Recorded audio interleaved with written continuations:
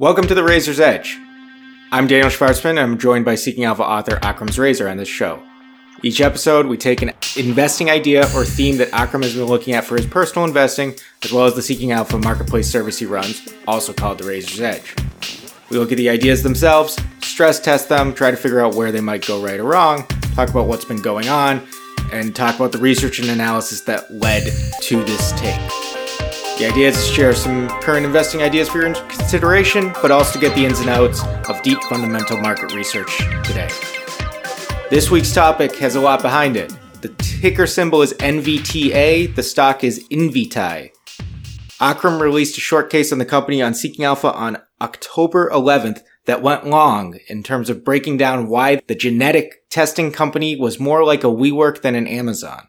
In other words, the company has had prodigious revenue growth, but it's come at a cost of increasingly negative cash flows and a limited competitive advantage, in Akram's view. It was a thoroughly researched short case, and as is often the case, it's attracted a lot of attention, both positive and negative. On today's Razor's Edge, we're going to talk about what brought Akram to this case, what investors are missing, and some of the reactions since he went public on Invitae.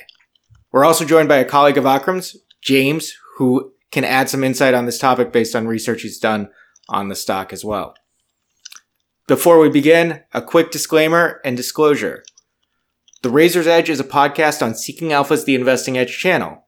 The views discussed belong to either Akram, James in this case, or me, respectively, and nothing on this podcast should be taken as investment advice. We'll disclose any positions in any stocks discussed at the end of the podcast, though up front I can say I have no positions in any of the stocks we plan to discuss. Akram is short Invitae and long Myriad Genetics, and James is short Invitae. We're recording this on the morning of November 4th. All right, guys, good morning. Welcome. Good morning. Good morning, thanks. So let's just go really basic. Why Invitae? Why does your radar get on this stock? Where did it come up? That's definitely an interesting part of the story. I guess the starting point was there was people shorting Myriad. So I follow the Southern Investigative Reporter, and they'd done a couple short pieces on that, and I'd kind of, taken a look at it briefly, which caused me to take a brief look at Invitae, and that was probably like May or June. And then Illumina missed big time on earnings, and I've traded Illumina several times over the year. I've never traded any of these other stocks in terms of that, but it kind of got me interested in the space. And I guess I think I'd pinged James on it a couple times, being like, this is like, this is worth looking into, but like neither of us had really gotten that excited about it. And then there was a report that came out by a short seller recommending the stock as an amazing long idea, which I read because I know the short seller and his work. Once I read that, I was like, I need to look into this company a little closer. And then just, the typical process, like pulling up their filings, seeing exactly what's going on financially. And I was just like, wow, this is just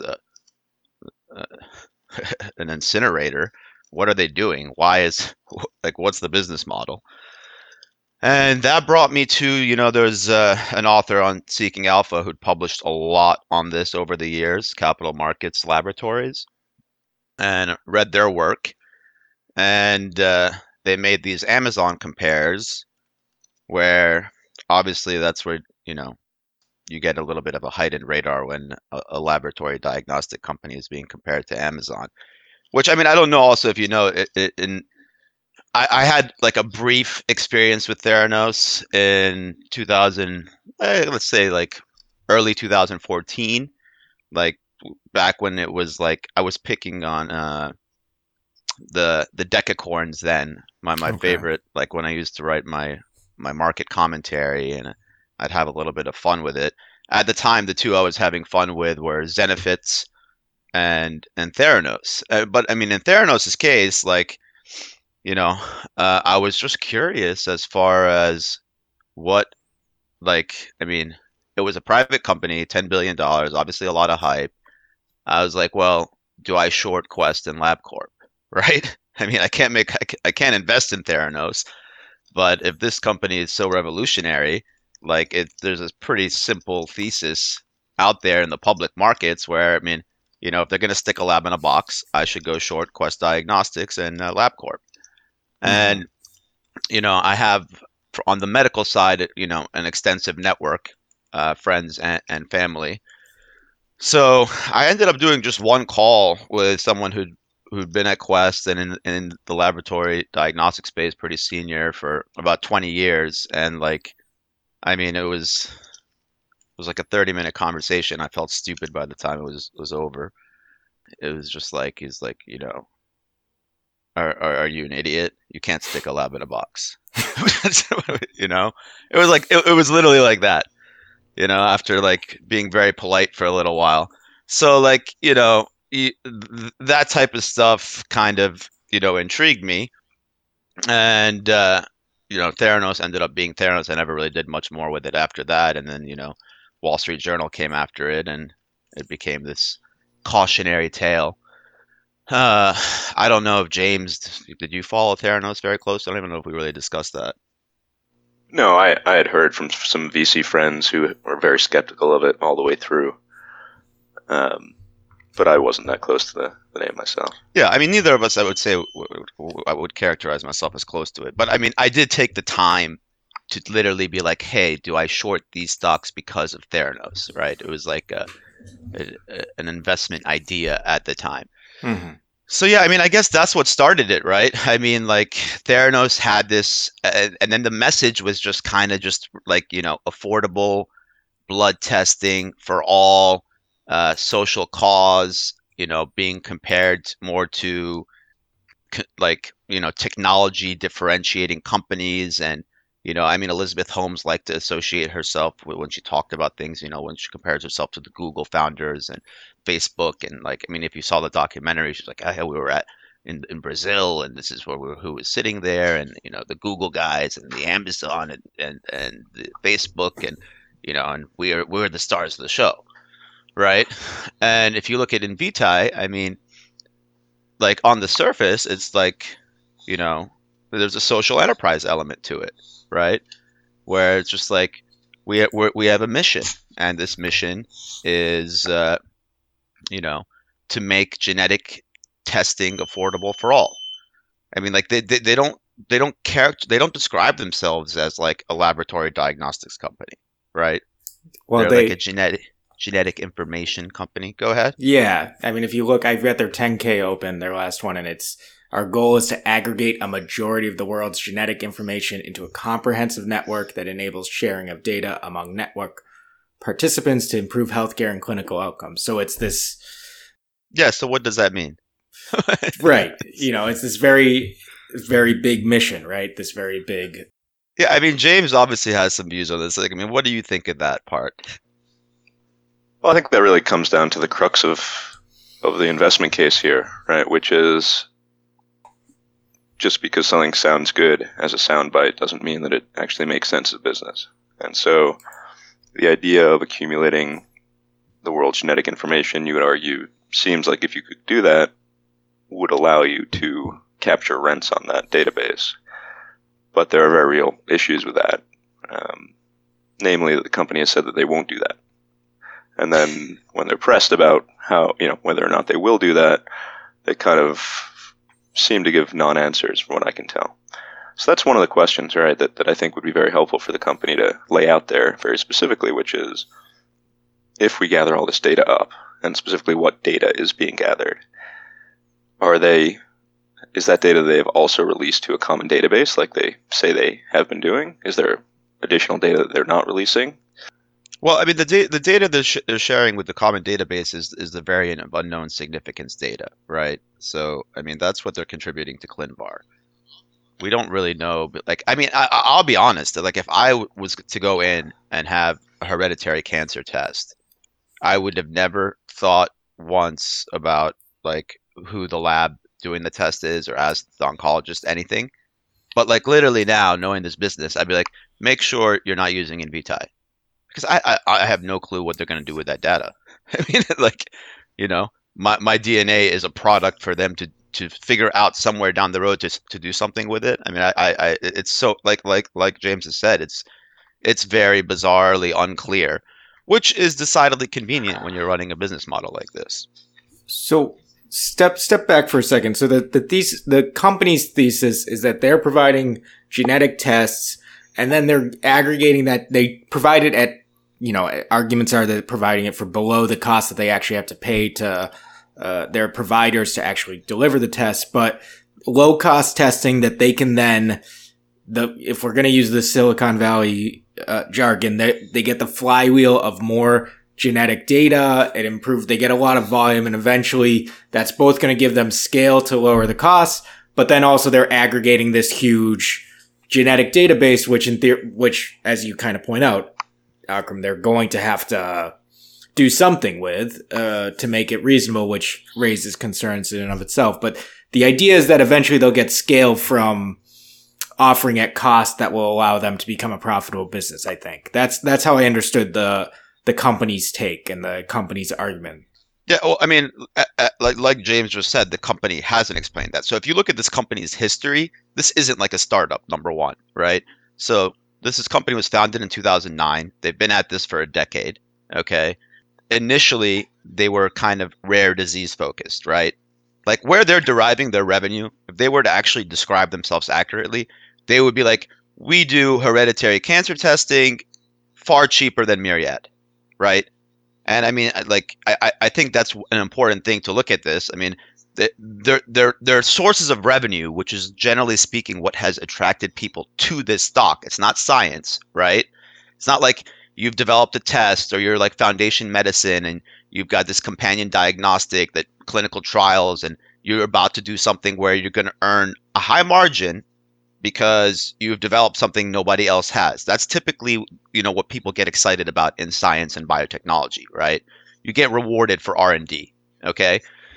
These guys have approached the market. Myriad discovered the BRCA mutation in 1994, okay? That's like what the indication of hereditary cancer, right? And understand, cancer, 90% of it is not hereditary. So you're looking, when you talk hereditary, there's a less than 10% chance that it's something hereditary that's helpful from a clinical standpoint, as far as your treatment for cancer diagnosis, whether it's early or late stage or whatnot. So this company came into this space in the sense that Myriad had a monopoly on this gene, right? They started doing their first BRCA testing lab kit was like 1996. They had the patent on that gene till 2013 when the Supreme Court struck it down, right? So these guys entered this space essentially from that standpoint as a competitor against Myriad. And once that space kind of opened up in hereditary cancer testing, being like, well, you can't patent these genes, right? Which is great for competition, but what's the flip side of it? If I make a major discovery on gene X correlates to disease Y, right? And I can't patent it, and I'm running like a test that kind of identifies that historically, kind of tough to build a very profitable business around it. So when we go back to like what you were saying about like this whole genetic information and whatnot, the most interesting thing about this business is look at the rest of the landscape. Nobody's selling this story. Like Myriad's still the revenue leader in hereditary cancer testing. The other space the company is in deriving revenue from is reproductive health, carrier screening, non-invasive prenatal screens. And that's the most crowded market ever. It's got Illumina and Sequinum, which is owned by LabCorp. Like pretty much, they control the IP there. And then there's like a half a dozen other competitors owned by large companies. So like in hereditary cancer, you've got Myriad, and then you kind of have this like at a huge discount to Myriad prices, Invitae, right? I mean, like now they're running what, $99 tests, okay?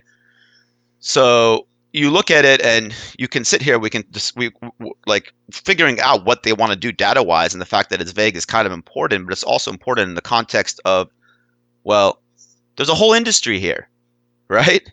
I mean, this is at least when people, we got some heat when we cautioned this, like, and some this has attracted obviously a lot of retail investors by using the Amazon compare, and in the initial thesis there was like a cautionary mention at the end, like that the laboratory diagnostic space doesn't need another Theranos, and at least in Theranos's case, what they were selling to investors was, we're building a better mousetrap, essentially, right? Like, we've engineered something that's going to change the way we are able to do testing. And that's not the story here. The story here, I mean, if you go back to the founder in 2016, there's a couple interviews with him, and he literally says, like, we're providing the same tests that everyone else is providing. We're just making them more affordable. That's their initial story, right? So, I mean, you do kind of run into something like that, which is where, like, some people may think it, like, oh, it's very, self-serving or opportunistic to compare this to WeWork. It is exactly like WeWork from a business standpoint. Like, you can't get around that fact. And I think the Amazon, and this is not like, some, guy writing a really bullish Seeking Alpha article and using hyperbole. The management sticks to compares. I mean, they literally, they have a slide in their investor deck, what we can learn from Amazon. And they make statements like, our competitors, what did they say, James? It's like, the competitor's margin is our opportunity, or yeah, something to that effect. Yeah, you've covered a lot of ground there, Akram. I think that the important aspect of what you've said, the commonality among all those points, is that the management team has made some very high-level statements about the promise of this industry and the promise of their company. And they could really answer a lot of these questions if they wanted to, right? They could say, okay, here is our revenue breakdown from cancer versus NIPS versus kind of other panels which don't have necessarily the clinical efficacy. Or they could say, here's what we're getting from the various cost cutting or network effects or economies of scale that we promise, and here's how this is going to develop. But they don't. They just say, trust us, it's all going to work out. And the way that it's all going to work out is that it worked out for Amazon. So there's not much transparency. There's a lot of just kind of big picture verbiage, I would say. Yeah, I mean, 100%. And like, I mean, you get the Amazon story, Daniel, right? I mean, if you look at it, you're like, well, come on, Amazon was losing money. No, Amazon was improving operating cash flow from day one. I mean, people forget, like, you make money selling DVDs and books online, particularly if you don't pay your suppliers for 100 days, right? I mean, like, where was Amazon after a decade? It was already a behemoth, right? So when you look at it, Amazon had someone else, i.e., their suppliers, funding their growth. It's free, cheap capital. This company, when it IPO'd in 2015 at $16 a share, had like 25 million shares outstanding. They're at 100 now, 4 years later, right? I mean, it's like they keep going back to the well. So if you're an investor and you're looking at it from, a return on investment on money you're giving them, I mean, you have a serious problem. And if you look at it and you say, hey, I'm going to compare to myself to Amazon. Well, Amazon had a cost structure that attacked this cost structure of brick and mortar. Okay, they benefited from so many things. We didn't have sales taxes if you were paying on Amazon as a consumer. They benefited from the fact that they went into markets with huge existing volume already, books and DVDs. They didn't have to convince people, to buy X, Y, and Z. They were already huge volume markets. I mean, I'm sorry, but like hereditary cancer testing, it's not something people get excited about to go online or buy as a gift for a friend. I mean, like we get the DTC space, and even that has already slowed down drastically, and that's Ancestry. And if Ancestry's slowed down at like 30 million tests, right? Like, you really think people like are going to be super excited as individual consumers, to be like, I really need to figure out whether I have a history of cancer right now.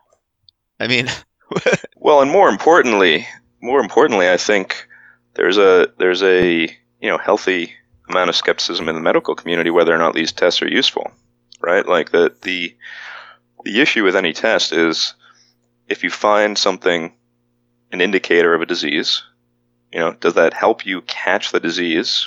Does it help you catch it earlier than existing testing or physical exams or other ways of seeing the disease is there?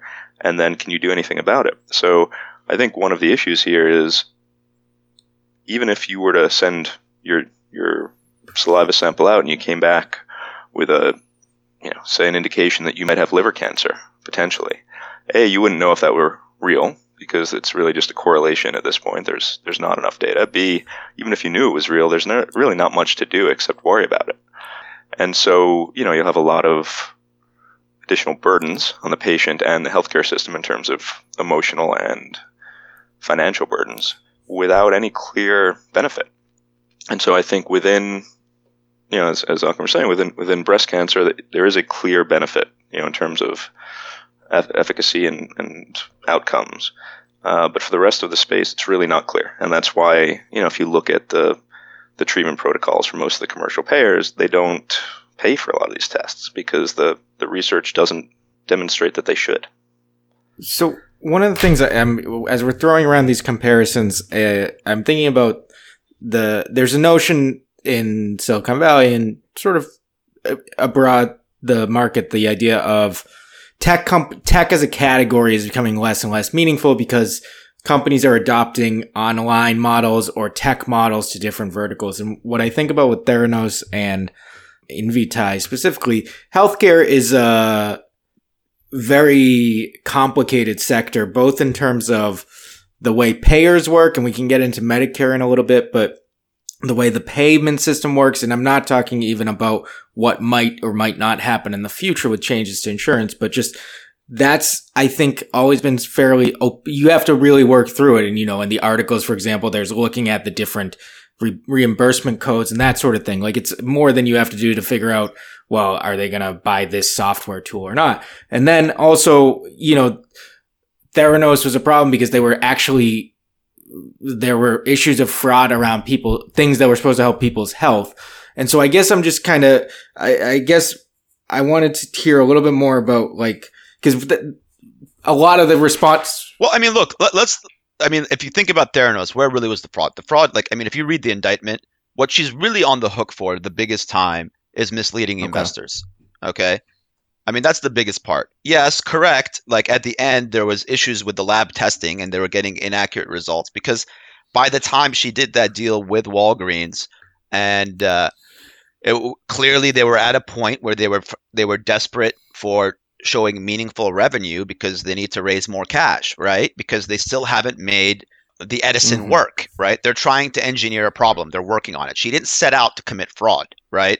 She set out to build, to stick a lab in a box, right? But she had bigger aspirations. She wanted to she wanted to aggregate your data. She wanted to stick it in this cloud called Yoda, right? I mean, if you look today, you still have people who defend her. I mean, what's his name? Tim Draper.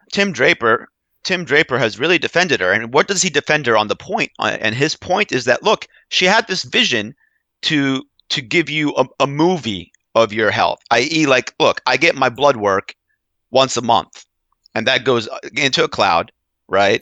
And my physician can track it and I'm building a historical picture, of a trend by having more real-time information on my blood work, cholesterol, everything, right?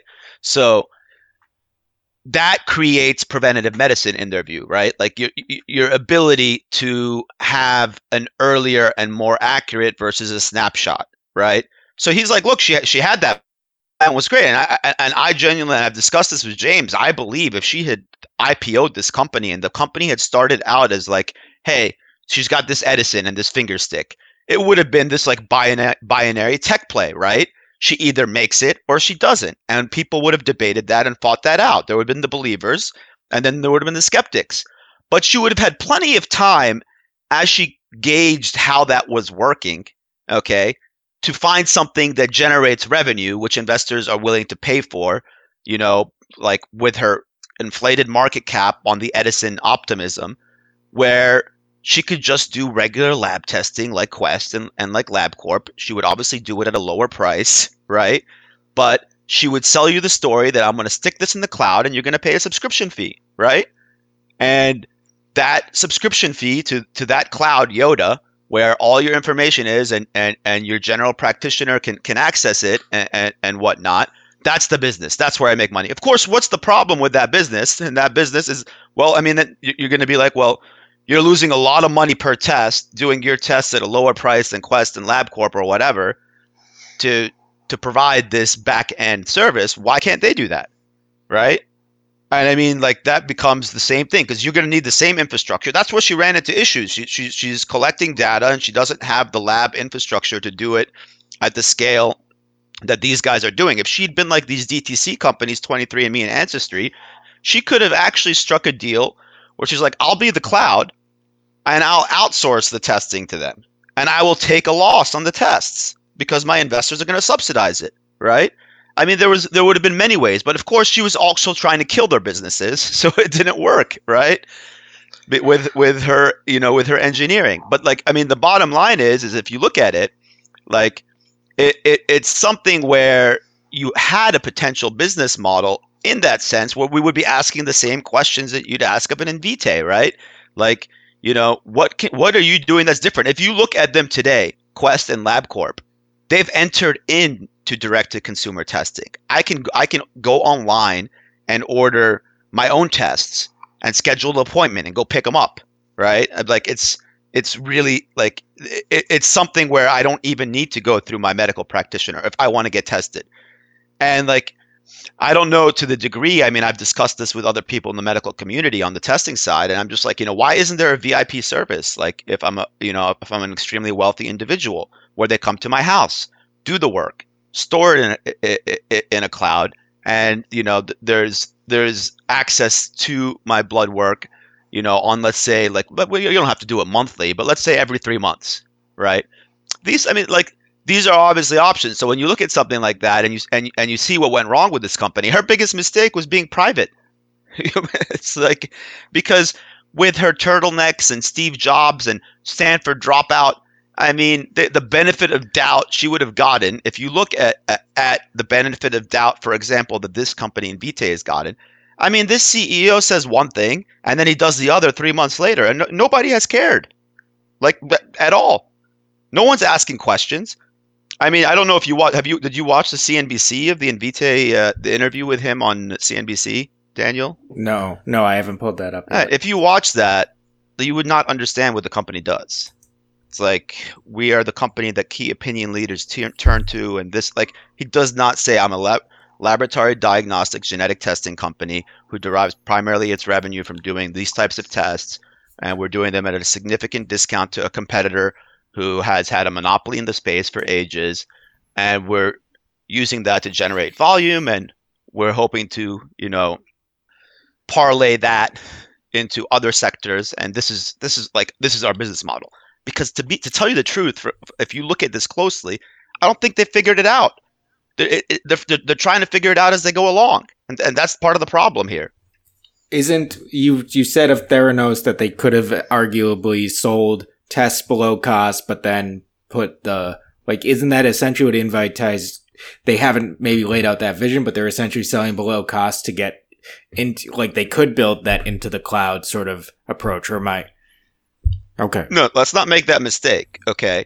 I'm saying that Theranos, if they wanted to, okay, and wanted to pivot for a story to sell that sells well when you're dressed like Steve Jobs and you dropped out of Stanford and you're a unique character and you've got a board that has these people on it, and you've convinced Tim Draper and Larry Ellison to invest in you and whatnot, right?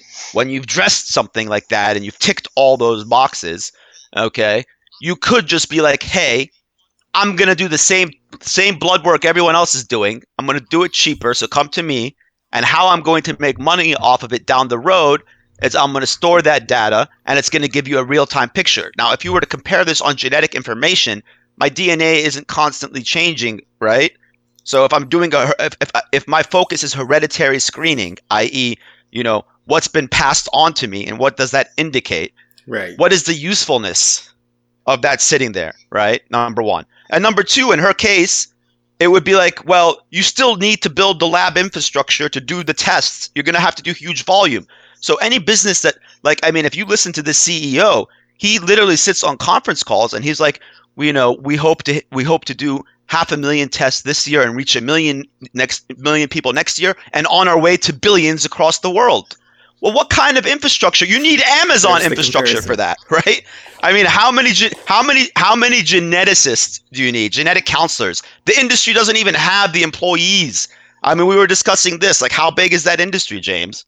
It's well smaller than I thought it was. I think it's in the thousands of genetic counselors. I forget it's 10, 15,000. So you're going to need lab technicians, genetic counselors. You're going to need the physical footprint. You're going to need logistics. I mean, have you looked, part of the thing that we found kind of interesting is just look at Quest Diagnostics. I mean, there was $100 price target slapped on this thing. That's the market cap of Quest. Okay. They have 3,500 trucks, 26 planes, 6,000 patient access points, right? They have infrastructure to test everybody. The internet bull on this stock, we're not going to use the word promotion, okay, has basically, he's been close to management. He's done a lot of write-ups on it. One of his write-ups was just recently, and I read it, and he's like, I visited the company, and the CEO told me that they're actually paying for the trucks to go to FedEx to pick up the samples and bring them back instead of waiting for FedEx to bring them to the lab. And he's like, I've never seen a company who cares about their customers so much. And I'm just like, sorry, logistics are part of this business, collecting the samples and the turnaround time and what the infrastructure you need to do it, right? Like, that's not something of like, hey, I really care about my customer. It's something you have to do. And unfortunately, Quest and LabCorp are sitting there with huge economies of scale and scope and infrastructure and the same machines available to them and the lab technicians and the geneticists and everything to flip this switch on. And they're not flipping it on. Why? Right. Because it doesn't make money. Because the volume isn't significant enough and the cost isn't at that point. So when this company talks about driving down cost, no, they're not driving down cost. Everyone else has a lower cost per test already established because they have higher volumes in the space, right? If you look at it, Myriad's cost per sample is, in the $140, $150 range. If you look across all these other labs, who are doing the stuff in the testing on the reproductive health, they're all far lower, right? So this is a last person in the space coming in, trying to get to the volume, trying to get to the economies of scale, and trying to drive it down, right? But they still are subject to the same cost infrastructure limits. It's not Amazon.com. They haven't eliminated the blockbuster employees sitting that when they're competing against in DVDs like a Netflix or an Amazon or whatnot. They haven't eliminated the huge physical retail footprint that a Barnes and Noble needed, right? Like, they still have the same limitations from a cost standpoint. They're relying on aluminum machines, consumables, Agilent, reagent, everybody, like it's the vials from what's the company that sells the vials? Orashore, right? Like, you're buying the same stuff from the same people. So it's, when you look at it from that standpoint, like, if they were to sell you a story about data or whatever, it's like, well, everybody else can sell us a story about data. Why aren't they selling it to us? But it's an interesting dynamic here, because when there was the rebuttal by this bullish commentator / endorsed analyst of the company, there was a comment that, hey, it's not just the raw data, it's not just the genetic information that is useful, because genetic information in and of itself doesn't tell you enough about the disease. And I think that's a partial indictment of the whole process. But more importantly, what the analyst said is, what the company does is they take that information and then they combine it with a patient's medical record. That includes, all of their all of their scans, their CTs, their MRIs, all their historical blood tests, all their physical exams, and then it takes that data, and if you get enough of that data, then you can start running effectively very large statistical relationships and figure out, okay, which genetic mutations might be associated with which diseases. The problem with that is, as far as we know, that's not what's happening. And yet the company, again, they've kind of endorsed this guy as an analyst of record. The company hasn't come out and said that that's not what's happening. Because if it is what's happening, I think there are serious privacy concerns. So I think it's very different if you, as a patient, send a vial of saliva into 23andMe. You might sign a paper, some paperwork somewhere, but if they're actually signing away the rights to all their medical records, which again, I don't believe they are, but again, this is what would need to happen in order for this data to be proprietary and useful, then I would imagine that consumers are not aware of that. And so you kind of have this catch-22. If you're getting the data, whatever this guy refers to it as, the golden data or whatever it is, if you're getting that data such that it's useful, you're probably in violation of some privacy laws. Whether or not you are, in terms of, you're covered legally, I think just patients don't understand that's what's happening. And if you're not getting that data, then there's a very real question as to what exactly is the use of just this genetic information without putting it in context, without kind of correlating it to these other disease markers. And again, this is a question that's very answerable, but the company, as far as we know, has decided not to answer. I mean, look, there's also two elements to that, right? If you remember, also in his rebuttal, he pointed out to a subscription model, right? Where he was even saying that this should be looked at from a dollar-based retention standpoint, on like a SaaS company, right? So like, I mean, again, if he's saying this, it's something that, well, was spoon-fed to him, okay? And that's part of the element here when you're dealing with something like this. And you look at that and it's like, all right, so like I go in, I do a test for cancer, but a BRCA screen, right? And are you essentially saying that, in year one you generated revenue off of, the actual testing, but then in year two and year three, supposedly my DNA is something that just sits there and they can find ways to make money off of by, farming it for some sort of data that they can sell to pharma, right? And it's tenuous at best to even understand how that model would work, because if you look at the rest of the industry, you just have to assume they're all idiots, right? I mean, how many tests has Myriad done? I mean, look, when you go back to this thesis, Daniel, one of the most important things here is, when I put this on, this company was bigger than Myriad. It, literally, in enterprise value, it was bigger than a company with $850 million in revenue, 20 years of testing. Okay, they've done 6 million tests or something, to that effect, I think it is at this point, right? They have a database that they've made a trade secret since 2004 as far as variant data. They have 4 times the employees of Invitae. I mean, if you were to look at this company from their, one notable institutional bull in the space, like this bull doesn't own any Myriad, okay?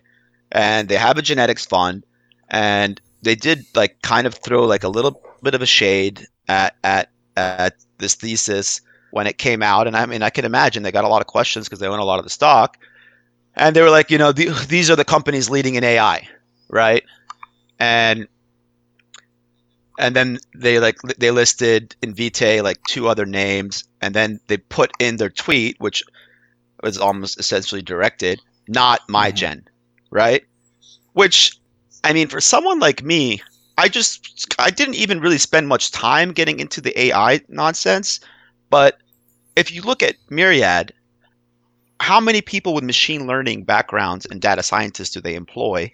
Okay, plenty. And you could just go on LinkedIn, look at it, and draw your conclusion. They're not out running around saying, "Hey, we got AI. We're doing stuff. We're literally running machine learning models on your DNA. We're figuring out better ways. A secret sauce. Like who would advertise that, right? Like if you actually have made the data a trade secret and you refuse to share it, and they've gotten a lot of heat for it. Literally, the whole industry had to band together to contribute data freely to ClinVar because Myriad won't share, because they're like, hey, fine, you took away our patent, but who cares about that? Our ability to interpret this is better than everybody else at this juncture, right? So you look at it at something like that, and you're just like, well, there's companies who've been doing this for decades, right? And you're just supposed to assume that like data science is completely irrelevant to them. But the company that acquired an AI startup in July, by September, is a leader in the space. I mean, So So there are a few directions to go here, but let's quickly touch on Myriad. You're using it as a pair here. As I think you mentioned, it's been, short sellers have kind of had their eyes on it. Somebody like Southern Investigative Reporting Foundation has reported about it. Why are you comfortable with that as the other side of this trade, given the fact that they've also come under fire? I mean, I don't know, James, you want to tackle this? I'm obviously a lot more bullish on Myriad than most people. I would say, like, I can't really get my head around the short thesis, and I can't get my head around the short thesis in a relative context. Okay, I mean, if you've looked at this space, there are some companies with some pretty crazy valuations. Myriad is not a hard business to understand, right? They have a cash cow in hereditary cancer. Okay, they've used that to diversify into companion diagnostics, into carrier screening, now into these pharmacogenetic tests, right? Psychotropic, like for depression, which is a very controversial area. A lot of the volatility around Myriad lately, let's say the last 6 months, has been tied to this GeneSight division and the way the FDA wants to treat these tests, where I get a DNA test that like tells me, I'm more tolerant for, Zoloft over, Prozac, right? And no science has shown any clinical efficacy yet, and it's a controversial area because there's obviously some doctors, and they've been running clinical studies to try to get this approved, right? And they missed the primary endpoints on it. But there's also an argument that in depression, which is like opioids, a national crisis, essentially speaking, and it's not going to get better, right? That there's nothing, and something is better than nothing. I mean, 2/3 of antidepressants are prescribed by general practitioners. You're not talking about the psychiatry side here, right? These are not experts on these drugs or on mental health. And the argument is that, maybe you give them something that starts this out with a little bit more direction, however little incremental it is.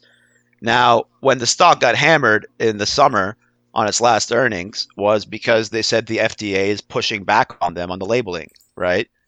And then recently there's another genetic psychotropic related test company where the FDA allowed them to resume sending the test information, but to the doctors, right? So the patient just gets this, like, here's what your genetics say, but nothing about the drugs. But the doctor actually gets the drug indications, right? And then that doctor can see that, and that doctor can use that as a helpful part of his treatment, right? But again, you go back to that they haven't been able to show scientifically, and it's hotly debated. I mean, there was just recently something in 2 Harvard doctors had published something in one of the big journals on mental health. It's same thing with oncology. They say, like, outside of BRCA, like, there was a recent paper basically being like, these other genes are like no better than a placebo, right? Mm-hmm. So this is part of the problem in the space. But I mean, I don't have the numbers in front of me. I mean, James, do you remember off the top of your head? But I mean, I think it's like 850 million in revenue and like 150 million in EBITDA, something like that, against a company with, that did what, like 144 million in revenue last year and lost what, $100 million? Yeah, but larger now, right? Yeah, 850 trailing 12 months revenue. Looks like EBITDA of over 100 million at least. Yeah, so like you can look at that. I mean, and this is something when you look at stocks, I mean, I was long some Pinterest against a Snapchat short, right? And I thought about closing it before earnings. And the reason I thought about closing it is that, Snap is 16 billion and Pinterest is 15 billion. And, Twitter, after its 35% decline, is 18.2 billion EV. Yeah, Twitter's growing slower than the other two, but it's like 3 to 4 times the revenue base, right? Mhm.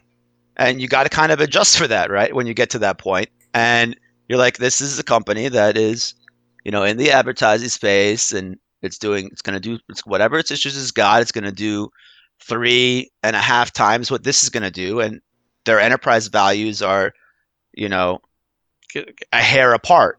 So when you like, this is a case where if you would looked at an Invitae, you'd be like, this has got to be like a quarter or a fifth of the size of like even if you're a believer and you're willing to buy into the speculation of a Myriad, right?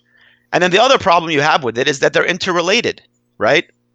All the revenue growth that is coming for Invitae is coming because Myriad hasn't come down in pricing, right? Mhm. They've been fighting this price decline because they've had the luxury to fight it as the leader in the space, and they're extracting a premium for their testing because they there's a compelling argument, at least from their end, that based on the data we have and the history, our tests can more accurately predict what you have as far as a likelihood of a hereditary cancer indication reliably.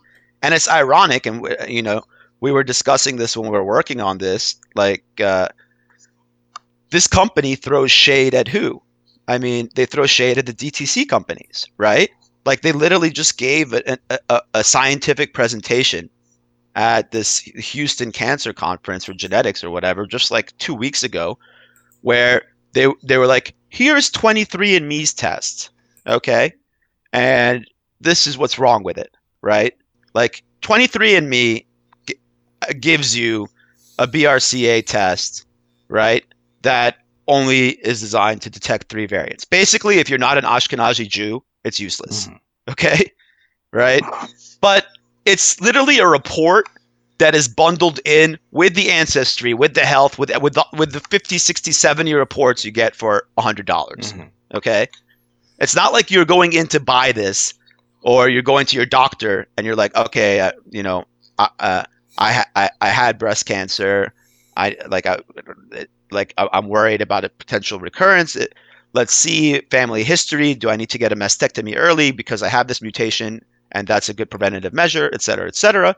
Like, they're not looking at 23andMe, right? Like, it's you're competing in the clinical grade medical diagnostics market. Right. But here's this company attacking the DTC companies who are not really their competitors.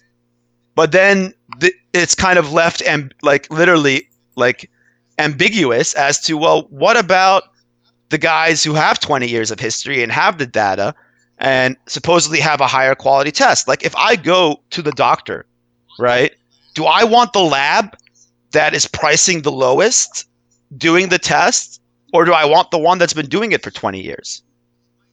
Because if my insurance is covering both and I have the choice, I'd be like, okay, well, this test has more data, and even if it's just like a 1% chance that it's going to pick up more variants than they're going to pick up based on the fact they've been doing this forever, I'm going to use them, right? It's a scientific decision at that point, right?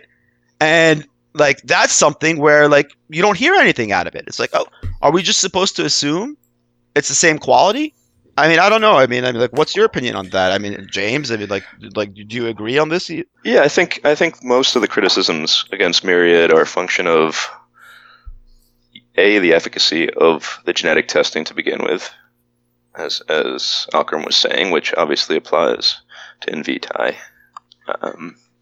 more broadly. B, kind of their approach to retaining an economic model for their bracket testing. Which I think a lot of people thought at the time would lead to their, when the Supreme Court decision came down, it people thought that business would just evaporate, and it hasn't, because as Akram said, they do have for now, a better product. Just the nature of it is such that the history of their data has allowed them to, capture a lot more of these variants of unknown significance, and therefore provided a better testing result. And so I think, and for a while it was a highly valued stock, though, as Akram pointed out, as of a few weeks ago, it really wasn't. So, all these things are reasonable concerns about the industry more broadly, and I guess about Myriad specifically. But if you're going to have those concerns about Myriad, then you really should have at least as large concern about Invitae for the same reason. I think, one of the challenges for Invitae, if you look at their stated mission statement, it's, hey, listen, we have a bit of a different way of approaching how we think about stakeholder allegiance.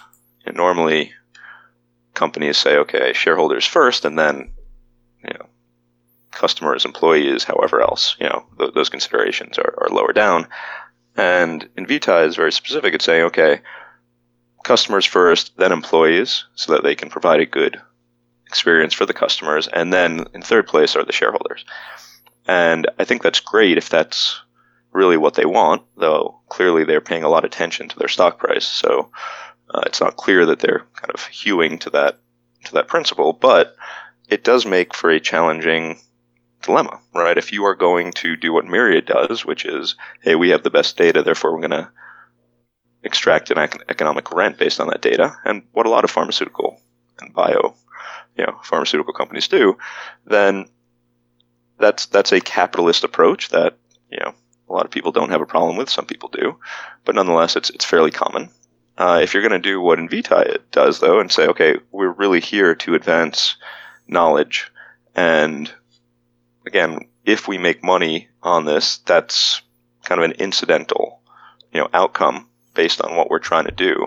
And by the way, they've also said, hey, we're not going to sell your information. If we do, it's your money, because it's your information and all this other stuff. So they've really muddied the waters a bit about, okay, if they have an economic model, if they came out tomorrow and said, okay, we're changing our mind, we're actually now going to, we've got something now instead of this kind of amalgam of undifferentiated testing that they currently have. If they came out tomorrow and said, hey, we've got something really special and we're going to make a ton of money on it, well, then I think that's, they'd come under the same criticism that Myriad has come under, which is, okay, is that really an appropriate way to use this information?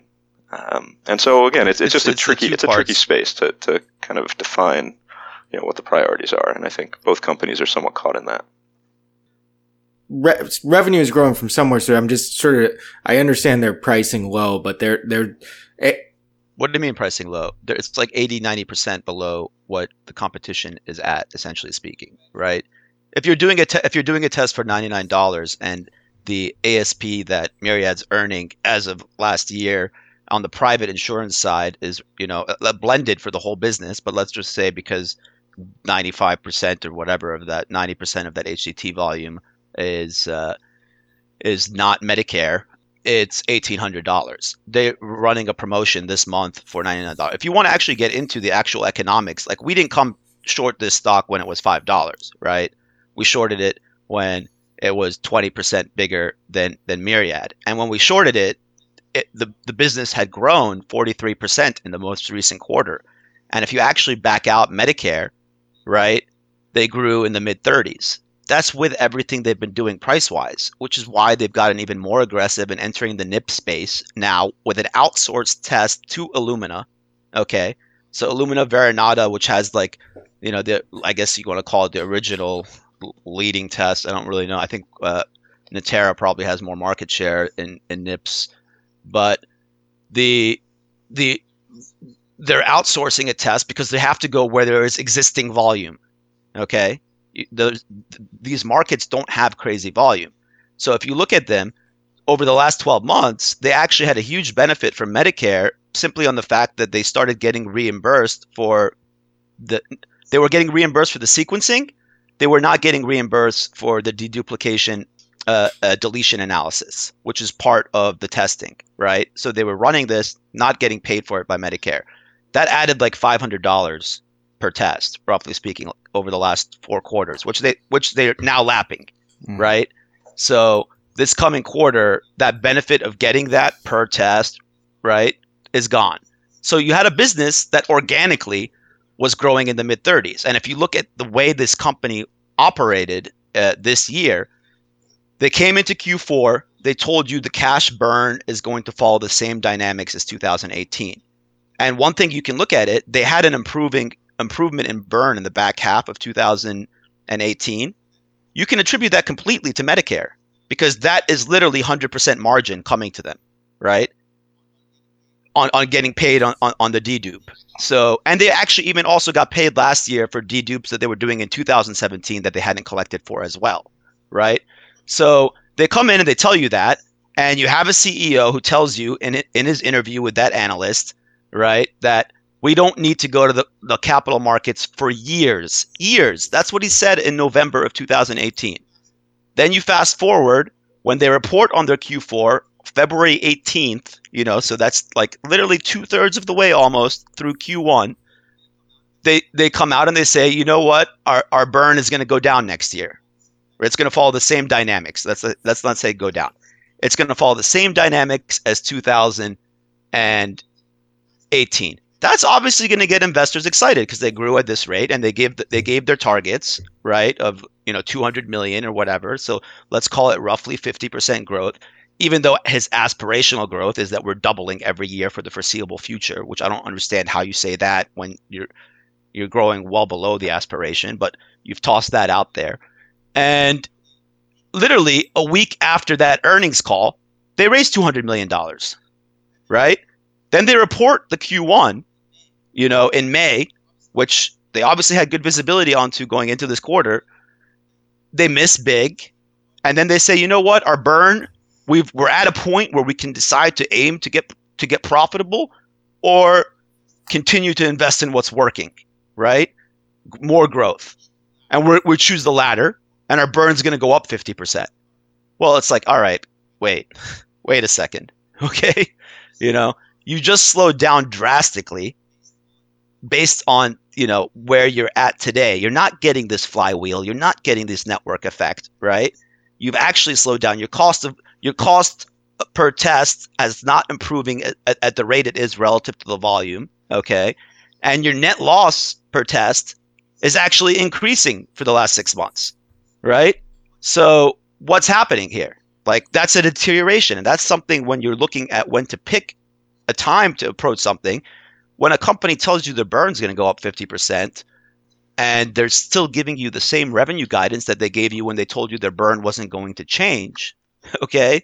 That's a miss. Not only is it a miss, it's a massive miss, right? The stock should have essentially imploded then, and it did drop significantly after that quarter, and it rebounded. And why it rebounded is probably actually another interesting story because you should look at who was buying it. So jumping just quickly because of present tense now, we're recording this on Monday. I think they're due to report on Wednesday. Where does this go from here? Where do you've kind of laid out the case, you've kind of laid out the economics, like I assume this is not per se, there was the Medicare thing. I don't know if the CMS guidance last week, but I don't think this is a hair trigger. There's a catalyst and everything's going to suddenly go. It just seems to me like they're not going to be able to, in your view, they're not going to be able to meet their aspirations. And eventually the market is, within the climate of, you called it WeWork. So, within the climate of revenue growth, it's in everything. Okay. So that's the question for you, Daniel. What's the measuring stick, right? The argument here, when you call it a WeWork, is the measuring stick has changed. So if you look at, this has a huge retail base. It's obviously, been promoted pretty aggressively. And that base is focused on volume, right? And the top line. Nobody ever is talking about the bottom line or the burn rate. Now, if you look at every single company that's reported in the genetic space so far, I mean, whether it's Exact Sciences or Veracyte or whatnot, like these companies are all giving drastically improving cash burn guidance, right? This is the one company in the space. And I mean, you're talking 30 plus stocks or whatever, who just most recently is we're going to burn a hell of a lot more money. Okay. And when you look at investing in the context of the current environment, what is the market giving zero tolerance for? Like, we've been asked, are you going to cover your short? Are you going to do this? I mean, like, the Myriad long is up more than the short by, like, almost 2,000 basis points, right? If Invitae doubled, okay, next week, right, I'm still up on the trade thanks to Myriad. I actually have the more difficult decision: do I close my Myriad long position? But when you look at it on how you measure a stock in this environment, like, I would say I feel it's asymmetric because everyone long the stock is focusing on the top line, and everybody else who's looking at this from a business model standpoint, it's like, look, your incremental dollar of revenue is costing you more. And if that's the case, the model is broken. Okay? So I don't care. Like, if you've come down to, if you're they just ran a $99 discount for, breast cancer awareness month. They didn't run that last year. Why are they running that? Right? I mean, we could get into the research that was done on this and the people to talk to in the space and so on and so forth. And everyone has the same questions, right? It's like doctors are not like, and insurance companies, it's not like you're building brand equity with them, right? If you're coming in and you're saying, I'm going to do this test for $350 and I'm paying $1,800 to Myriad, like, I'm going to get some volume, right? But the market in and of itself, you can't make people get cancer and go into their doctors and get tested, right? There's organic growth limitations to that market. So when you look at it on what they're possibly reporting this week, like, I don't know whether this management team is going to wake up to this current environment and do a 180. They have said every year that they're going to be profitable next year for the entire time they've been public. I mean, I'm sure they'll say the same thing again if they're remotely aware of what's going on. But, like, how do you believe them? I mean, like, where were they 3 months ago? They're telling you we're investing more aggressively and we're going to burn a lot more money. And now they're going to come back and they say, you know what, we've changed our mind. I mean, you have people who are focused on it. Their largest shareholder has pointed out that, like, they expect them to grow at like a 90% CAGR, which coincidentally is roughly the same aspirational revenue guidance the CEO gives of, like, doubling, right? How is that possible? Like, is the whole market going to grow? Because they're just going to grow and nobody else? If the volume was to explode, look at Medicare. The total volume for Medicare in breast ovarian, it was 40,000 tests in 2018. 40,000. That's the whole market for them, right? So, like, there's a limitation element here where it's like, how much lower can you go on price? They could do the test for $5. They could do the test for $20. But what's the incremental revenue per test, right? Like, that benefit of coming down in price is essentially exhausted for them. Where do they go? So sort of the follow-up question there then is that, and I'll note, I looked at average sales price essentially on their test is definitely going down, but in the last 10Q, but the question is, I remember we talked about Viva this summer as an example of somebody whose parent, the short thesis you had published and other people had been kind of on, and they adapted to that. And I guess I understand that Invitae has not publicly adapted yet, but is there, I think about execution stories, which everybody on the long side, it's, oh, this is great that I picked Shopify early or whatever, but they also had to get a lot of stuff done right to succeed. Is there a path for Invitae in your view? You guys have talked about different models they could go or whatever else, but, like, is there a way out for them that somehow, if they pull the right levers, if they go in the right direction, they can develop into let's ignore the stock price for now, but just a profitable business, a business that could, in theory, stick around on the markets and be successful in the longer term, whether or not it's anytime soon? Well, I mean, part of the question on a business like this is it needs capital, right? So this is more of a story about who's investing in it and what they're willing to believe, right? Someone needs to fund you to make it to that whatever hump, right, down the road. And there's a measuring stick. And the measuring stick on this so far has just been top line growth, right? And that really drastically slowed, and they do have major headwinds going forward on that. We didn't even get into the Medicare, the fact that now like any BRCA test requires FDA approval for breast and ovarian, and there are no currently FDA approved BRCA tests, right? But I think the point with them, like you can't compare this to Aviv. I mean, Aviv was, it's a SaaS, but it was highly profitable. It's a finite TAM, and that TAM ended up being exactly what it was criticized to be 5 years later, right? They found other markets to go into, okay? And when they did, if you don't remember, I flipped that long, literally at the bottom of the stock, right? And they benefited from lack of competition. And the fact that, essentially speaking, giants in software abandoned the market, and they benefited from a ridiculously horrible deal with the platform provider, Salesforce, right? How often are you going to get a leg up on Salesforce.com in a transaction?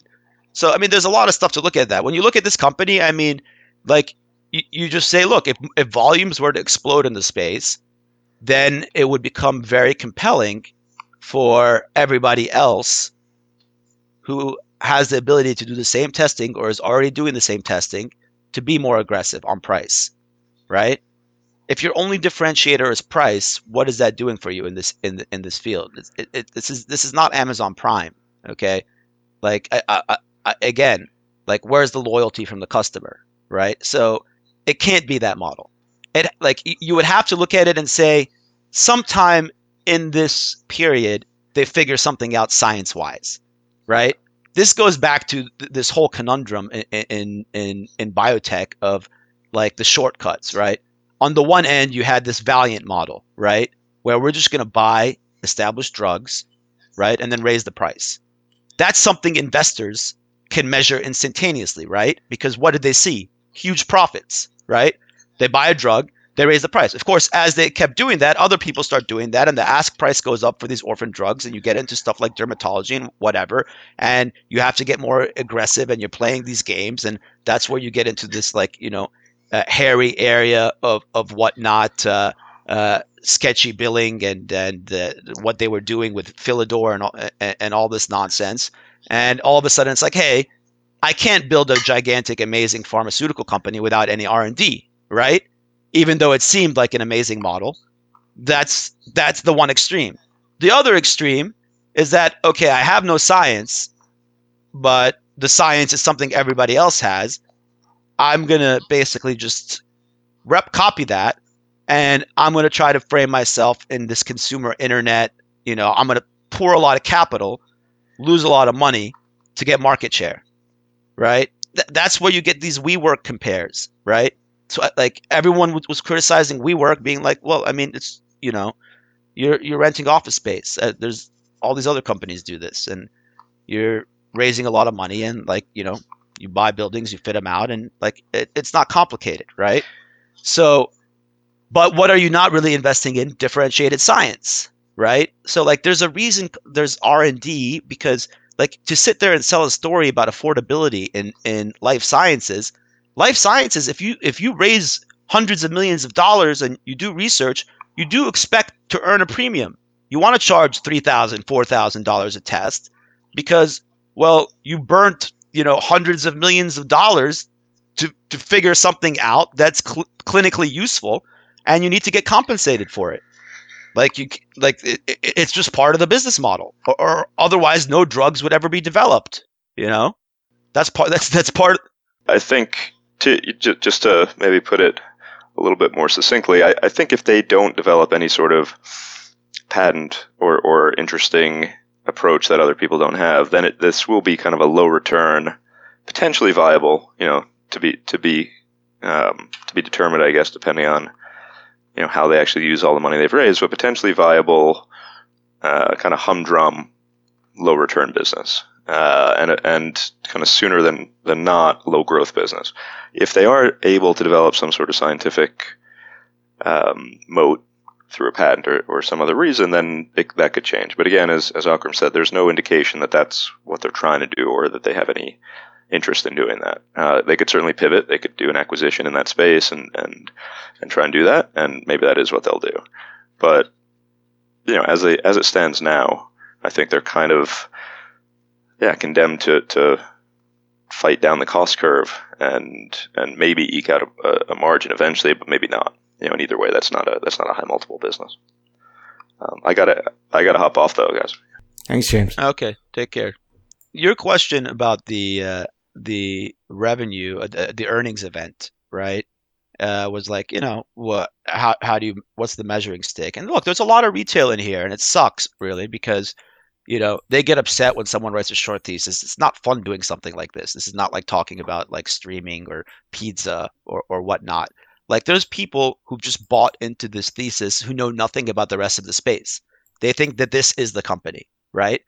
They like I can tell you tons of people on Twitter. They've never even heard of MyGen, right? It's like they don't know Myriad exists. They don't know this company exists, right? So you're like this is just, it's like from a marketing standpoint, they've gotten mind share. And like when you have capital needs like this, that's kind of an important thing. I mean, if you look at this company on the Q2 call, when I actually first started to short some of this, the stock was trading like as high as $32 after hours. I mean, like I think I got some at like $30.20 or something, right? And there's a Q&A on that call. And in the Q&A, one of the analysts is like, hey, your currency is pretty good, basically saying your stock price is overinflated. Have you considered doing some acquisitions that are more commercial, more revenue oriented, et cetera, i.e. buying something with significant revenue and profits, let's say, right, with your current stock price? And the CEO's first words out of his mouth were, well, I think we're wildly undervalued, right? Now, this is a CEO of a company who in the last 3 months has increased his shares outstanding by 25%, okay? $200 million equity offering, 4 million shares issued for 2 acquisitions, all right? He's telling, so like you can assume with the dilution in the RSUs that in the previous 3 months at a third, 33% less, call it like $19, $20, right? Increased the share count by roughly 30%, okay? And then 2 weeks later after that call, does a $340 million convert, which converts at $33, $34, like 4 or 5% from where the stock was trading after hours, right? We're wildly undervalued. Do you believe him? If he believed he was wildly undervalued, is that how he would be managing his capital structure? Right? So, I mean, you got to look at that and like, people get upset at a short seller, but it's like, just look at the facts, it's out there, it's digestible.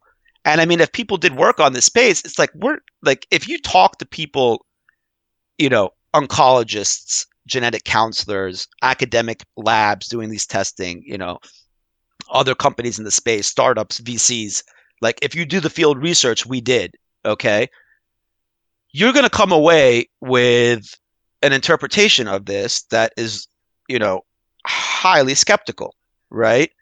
And we left that out of the report because people are just going to be like, oh, how can you verify this? How can you do that? But I mean, Hedgeye did publish something where they shared like a call with experts in July, and like the comments on regarding Invitae were like, they must be taking shortcuts.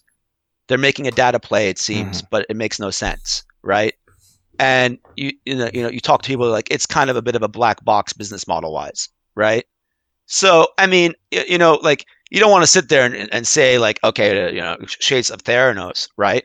But like when I did that call, let's say with Quest or whatever in 2014, like you came away with the same thing, right? You come away like if you talk to, like when you do experts calls, right? There's an element where experts like can explain what they're doing in a space, right? And they have a high level understanding, whether it's science or the business models or whatnot. And I actually found a lot of the conversations around this space, particularly in terms of Invitae, incredibly frustrating because the experts really didn't know how to articulate like what they wanted to say about it, right? Like you hit that point where with like someone who knows so much about a space, but like he doesn't want to say that this is, fraudulent or this or that or blah, blah, blah. Like, of course, no one wants to say like something that you can't prove, et cetera, et cetera. But like when you don't understand something, like it's very hard for people without markets backgrounds to look at something like this and be like, they're just losing tons of money on a test because they need to deliver volume growth. And that's what's caused the stock price to go up. And the more that volume growth they have, it keeps the stock up, and that allows them to do acquisitions, and that allows them to try to figure something out to differentiate and enter new markets and raise more capital, right? Like, someone would be like, okay, but that makes no sense. Why would investors invest? Well, because you've called it the Amazon of genetics. And for most people, like, their research stopped kind of at that point, right? They're like, I'm going to get Amazon rich. I just got to be patient, right? And this is something that'll happen over 5 years. I'm a long-term investor, and that. And this business is being, like, from a capital standpoint, it's being run to keep the lights on. So, like, when I look at earnings, like, I read the fact sheet of one of their large institutional holders. They're like, the stock has come down from, where it was like 30 after hours on a beat, right? People are like, they beat, it went up. Okay, well, why has it dropped 50% since then? And it's like, it dropped 50% because people have doubts over whether they can hit their 500,000 test target for this year and 1 million for next year, right? That 1 million is an aspirational number, right? Of course, the CEO, as recently as the most recent call, stated it. My question on something like this is, if they were to do 1 million tests, how much money would they need to go through to hit those 1 million tests? Because they're losing, as of the first half of this year, in the $450 per test range. Let's just say it drastically improved or whatever, and you come down to $250, like, amazingly. I don't know how that happens in the next couple, like, literally weeks and months, right? But let's say that was to happen just miraculously. Like, you're still going to go through all the cash you've raised already by next year. You're coming back to the market for capital, and that's dilution, right? And it's more significant dilution, and you're back to the same questions. So it's one where it's like, what's the measuring stick in this environment? And, like, if you look at this environment right now, like, nobody has taught, like, this is the equivalent of a startup company type business model that's really capital intensive, and it's being run aggressively to simply pursue growth. And if they change that, we've seen that even at the rate that they're burning in the first 6 months of this year, growth drastically slowed. So let's say they change it and say, hey, we're going to focus on improving burn or whatever. Then you got to change this whole assumption around the top line, right? This is not a 90% CAGR, right? This is a 25% CAGR or a 20% CAGR, right? On the top line. And if that becomes the case, well, then, do the people who own 10, 20, 30% of this company, if you look at very closely at the institutional ownership, are they investors anymore? Because that's all they've been telling you that they're investing in it for. It's just going to grow outrageously on the top line. It's thematic, right? Okay. Yeah, that sets it up pretty nicely.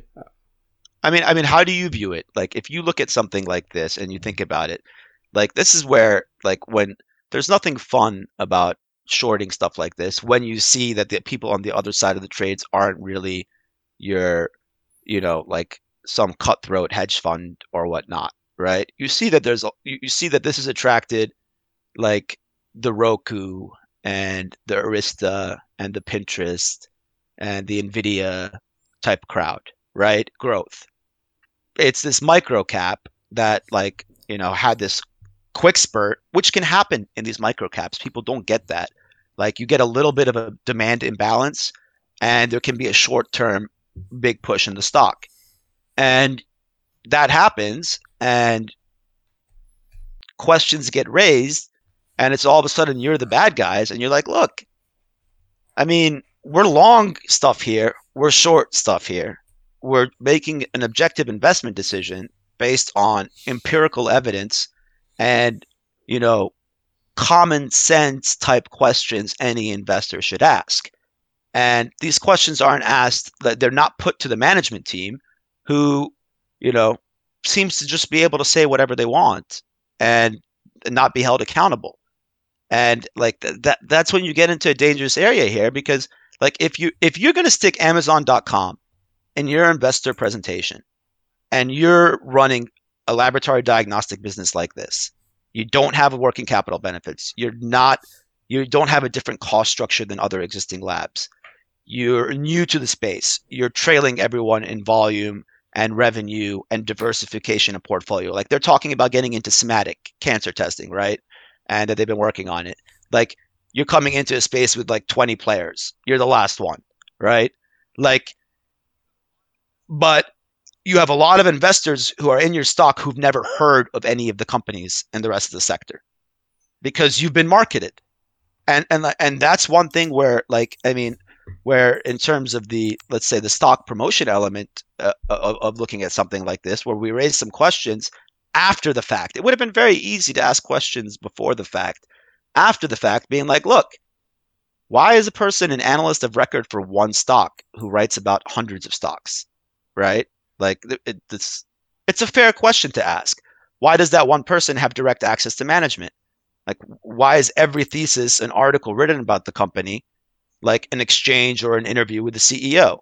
Because the retail investor is generally under the assumption that, hey, if someone has access to management, that access is an advantage, right? Like, that is generally a view, right? So it's like, oh, I'm paying whatever a month to get this research, and this research, this person talks to the CEO whenever he wants. He can pick up the phone, he can send him an email. So, like, why would anything he's saying not be true? And I know this before everybody else, and I have this access. So I feel comfortable in the stock. What is this, short seller anonymous or whoever, bringing to the table? What, 3 months, essentially of work across the whole industry and 20 years of experience in terms of trading and across long, short in every space? Is because it's like, oh, it's a short seller. No, we're long Myriad. We're being objective here. I can't figure out what's going to happen in genetic stock valuations in the long term, but I can look at this business model and say, in this environment, it's the riskiest one in the whole space because there's so many questions that are unanswerable.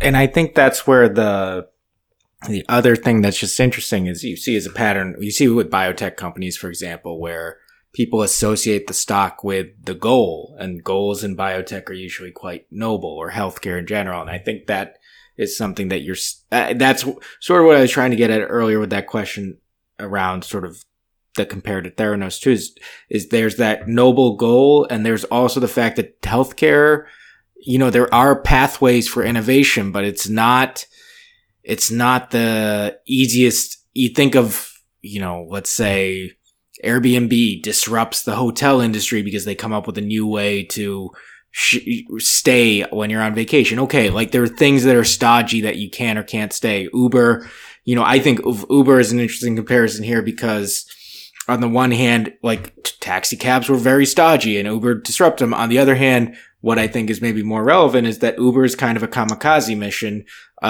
where I wouldn't want to be long the taxi companies either, but they've kind of added a ton of supply and disrupted the market in a way that's fine for consumers, but not necessarily exciting for investors. And I think of that a little bit here too, where the consumer may or may not benefit from increased supply, but and I don't, you've made the case for Myriad. I'm not rehashing that, but like it makes the rest of the industry, you don't want a company like this in your space, I think, because it just adds, like, even if they are not going to make it over the long term, the fact that they're getting that capital and that I always say this about the car companies with Tesla, like the fact that Tesla is getting a longer leash than Ford still doesn't make me happy if I'm Ford. And so that's sort of that, and the sort of the nobility here are the two interesting angles, I think.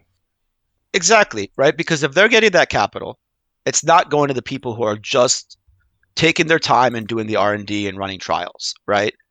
Like if you take Guardant Health, very popular name in the space, they're about to do $100 million colon cancer trial, for recurrent biopsy testing, right?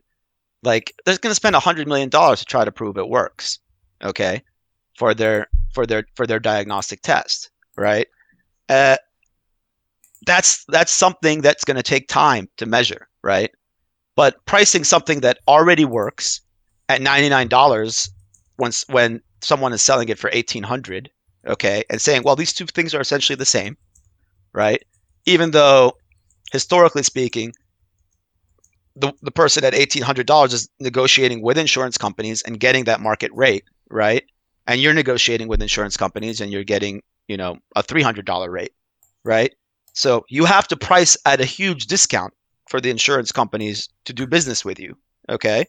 And if you're running your business in that sense, unlike Uber, where like the consumer has these benefits and whatnot, like you look at the space and you say, if you're making it very difficult for everybody to make money in laboratory diagnostics, and that's what we didn't even get into all the fraud that's occurred in the healthcare system with genetic testing, right? They're like literally out there recruiting senior citizens just to get their saliva because labs need volume. There's a lot of small labs, and if you can't make money, you got to enter into this process of creating this demand.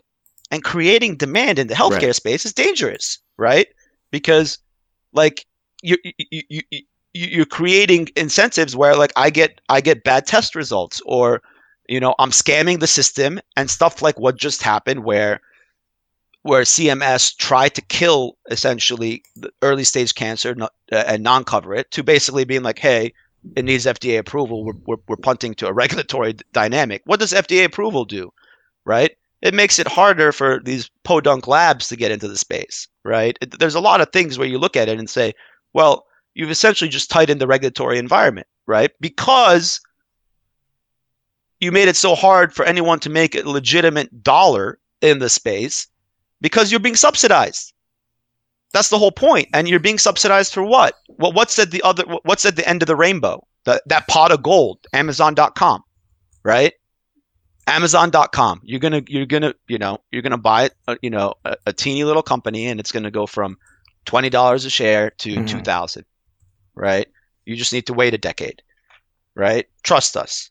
Well, okay. Well, how are you like this company? In no which way, shape, or form. From anyone looking at it from a financial, economic, business model standpoint, you have nothing in common. You're an exact opposite business model. So, like you said, with an Uber or Airbnb, or even a WeWork, who's really hurt outside of investors? Nobody really else, right? In terms of the societal damage. But in the healthcare space, you're taking money that would be going to businesses that are really focused on the science and the long haul. Like I look at this company and I'm like, why are they in such a rush? Right? Like, why does it need to be run this way? Like, if this is a long-term story in genetics, like, why do you feel like you need to enter the NIP space right now? Why do you need to go to $99 for Breast Cancer Awareness Month, right? Like, why do you need to hit, why are you giving aspirational guidance on volume? Nobody else is doing that in the space. Nobody's like, oh, we need to hit this volume number, that volume number, that volume number. No one's doing that. So why is this one company taking that view? And they're taking that view because that's what they started selling from an investment narrative standpoint, and they've kind of locked themselves into it. And that can lead to dangerous outcomes in healthcare. You don't want labs basically being like, we can't make money on this testing, so let's not do it, or let's cut costs on this, and that. Like, you should be able to earn an economic profit of actually doing the laboratory diagnostic work.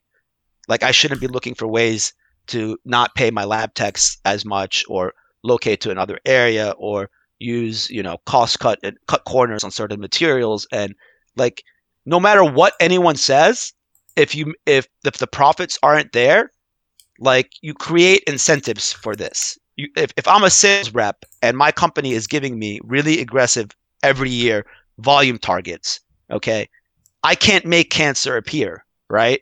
So you're creating an incentive. Even if I'm the most compliant and stringent company, at the surface I say, hey, we're the cleanest, we got the toughest regulations, we won't tolerate this, but then we tell our reps, our sales folks, hey, you need to hit these targets, right? So I mean, it's a dynamic where you're like, all right, well, the pressure on these guys is going to increase and increase. And what's the only lever that they have to pull? So far, it's been price, and you can't go to zero. You're at $99 for certain things. You're at 20% of what Myriad's getting from the insurance companies, right? How much lower can you go, right? And once you enter into that, you're kind of stuck. You have to do a 180, and that's where you look at it and you're like, well, I mean, are they just going to come out and be like, look, we're gonna slow down here a bit? Like that's what they should be doing. I mean, if I was advising this management team, I'd be like, look, like 180 right now. Yeah, your stock's going to come down. So what? You come back down to like $10, $8. $1 billion is a very generous valuation for this business, right? Your stock's going to come down. People are not going to be happy. But if you're trying to make progress here and here, okay, there will be investors who will give you the time. They still do exist, right?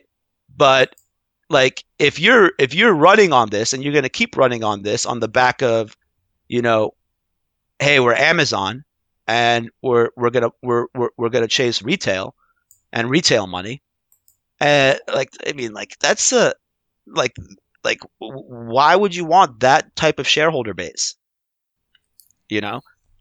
Well, because they're the least sophisticated.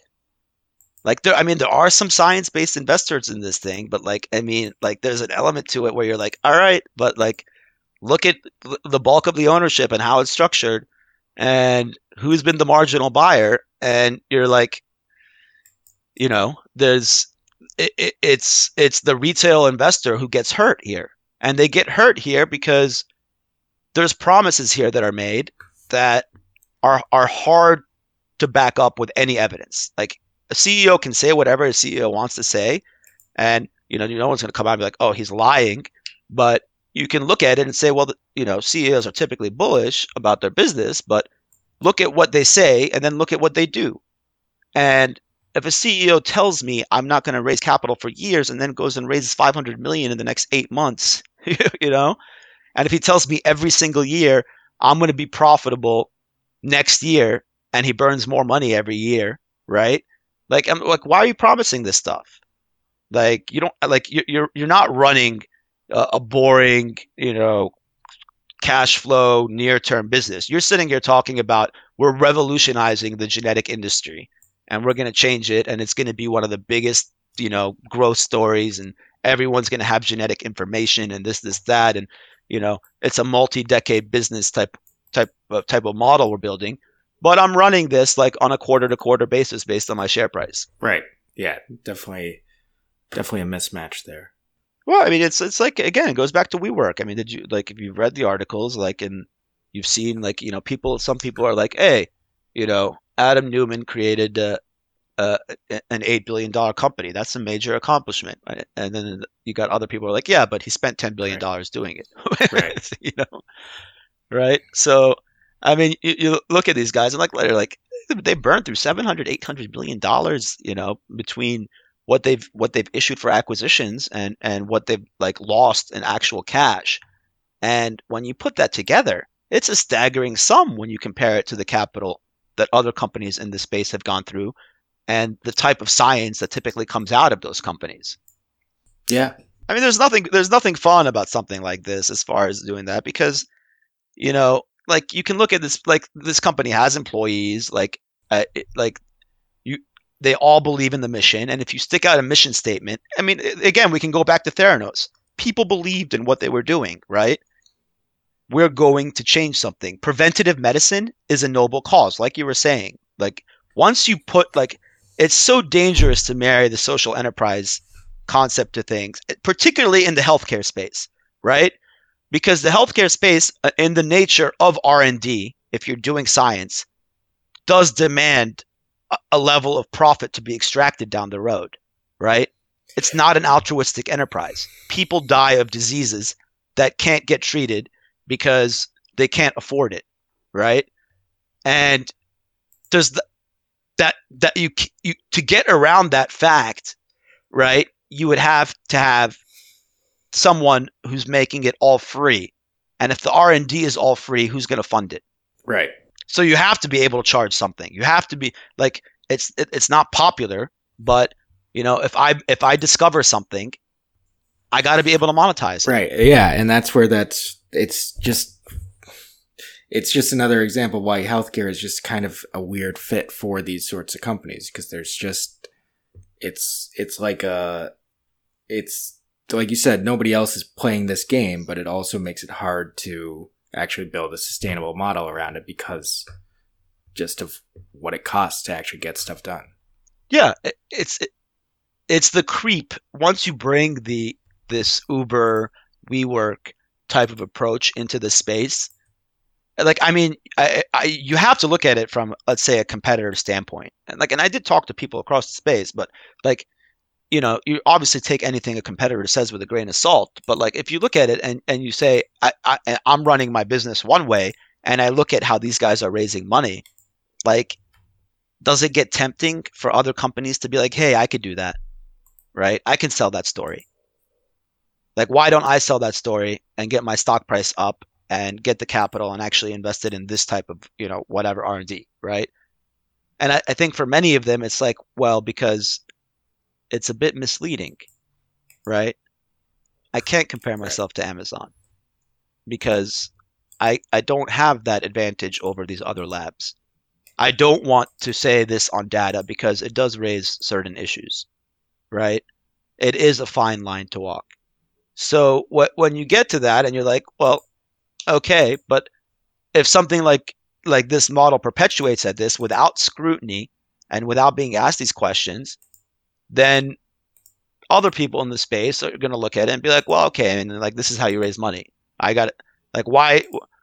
It's so hard for me to go raise 100 million to run this strat. It's the same thing in investment management, right? You go to a person and you say, I guarantee you this return. Yeah, you can raise so much money, right?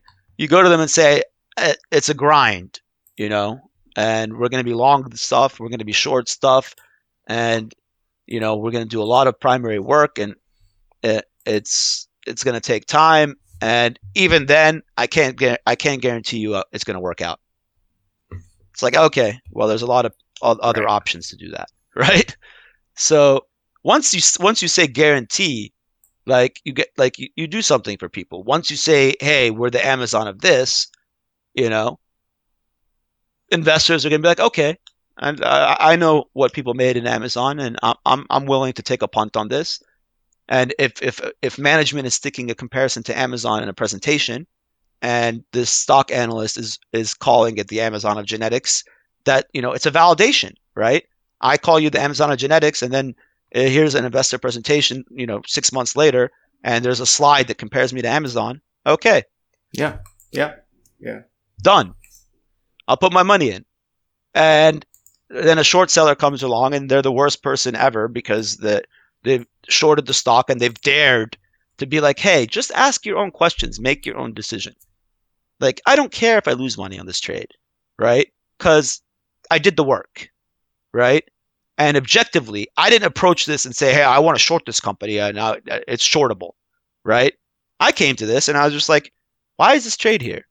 Okay. Then you do a lot of research, and then you take a view, then you do more research, and then you're like, you know what? Like, part of this narrative is that it's framed this way, and like, someone should ask questions, and there's a lot of people who are going to get hurt in this stock if they don't have the opportunity to make this investment decision on their own. Like, here's what a sophisticated investor looks at this. These are the questions they're asking. I have no problem with a management team that's going to come out and be like, look, fair enough. These are real questions. These are what investors should be asking, and here's how we'll answer them. Right? This is what we're doing. This is our strategy here. This is, like, I mean, going back to what James was saying, like, on the disclosures, like, everybody else breaks it out. Like, why aren't you showing us where it's coming from? Like, you've got transparency in your mission statement. You know, you literally say we're focused on transparency. All right, provide the data. Like, let people see where your revenue is coming from, how, like, what are the drivers. It was, to me, remarkable that this Medicare event that just happened, like, nobody who's following this stock was discussing it, right? And if you look at the profits relative to the rest of their business, Medicare is a subsidy for them, right? Because the Medicare pricing is set. And by PAMA, I mean, it's going down 10% a year, and then next year it starts to go to 15%, but it's literally set. So their margin there is actually super high. It's like, you know, it's close to 80%. So that means the rest of the business's gross margin is super low, right? And when you consider that, you're like, okay, this is something that you should have been aware of risk-wise. Why isn't this being discussed? Like how, like let's say the decision was to non-cover, right? I mean, in retrospect, like the outcome was still kind of negative. It's more stringent. You have to have FDA approval, and there's no FDA approved test. But the volume in the space is so low anyway. It's not the most consequential thing. But let's just say it had been non-coverage. Medicare is like a huge source of cash for a ridiculously aggregate cash burning company. You know, why aren't you looking at that closely? Or why isn't management telling, their investors very clearly, we were reimbursed for this by Medicare over the last 12 months, which we weren't getting before, which for the next year is a major headwind. And the aggregate Medicare price is going to drop by 10% for both parts of the sequencing and the dedupe, right? So we actually have, for this coming year, a cash burn drain from Medicare, right? Versus what had been a huge boost. So adjust our business, and our business grew 35% in the first 6 months, and we have these headwinds to look forward to. FDA approval now, the 10% PAMA decline, lapping the dedupe reimbursement, and we're discounting to try to hit these volume targets, and have brought our pricing on DTC, and we've entered the NIPS market, at a gross margin essentially loss, right? But on a cash pay of $99 for a NIPS test that you're probably paying Illumina $200 to $300 for, right? Minimum. So like if you think about that, it's like, all right, like give them what they need to make the decision. Don't leave it ambiguous and say we have aspirational guidance and we'll keep you updated, and we hope to one day treat billions of people, and we put our customers first, and our stock is cheap, but okay, we're going to go raise money. Like if you look at this, they bought this company Singular Bio. The RSUs on it are 90 million. That's a cash pay for 12 employees. Half of it vests on a time-based structure starting in December, 45 million, in less than a year. So in less than a year, and the performance ones, if they get paid, in less than a year, they're paying out 90 million. As the stock price goes down, the cost of that in an equity standpoint goes up, right? So like that's literally, if the stock was to trade to $1 billion market cap, like $10 a share, like that's 10 million shares they need to issue, right? To 12 people who like were doing this, like, special type of way of looking at molecules, and to try to give kind of potential cost advantage down the road. And they're all going to make the type of money to be able to go do whatever they want, right? In 12 months, So it's like, how are you locking them in? That's not exactly a very compelling way to lock in a developmental technology team, right? By giving them literally, each guy makes $5, $6, $7, $8 million. This stuff doesn't jive with, like, the message about the business doesn't jive with what they're actually doing financially. Okay, we've given a lot for investors to kind of chew over and to the questions to ask. I think we've got to stop this here, Akram, but it's been enjoyable going through this. There's obviously a lot of work behind this, and I think the story and just the implications of the healthcare, that fast growth model, etc. And then obviously we're recording this on Monday. Like I said earlier, the call will have come out right before we release this podcast. So it'll be interesting to see how things.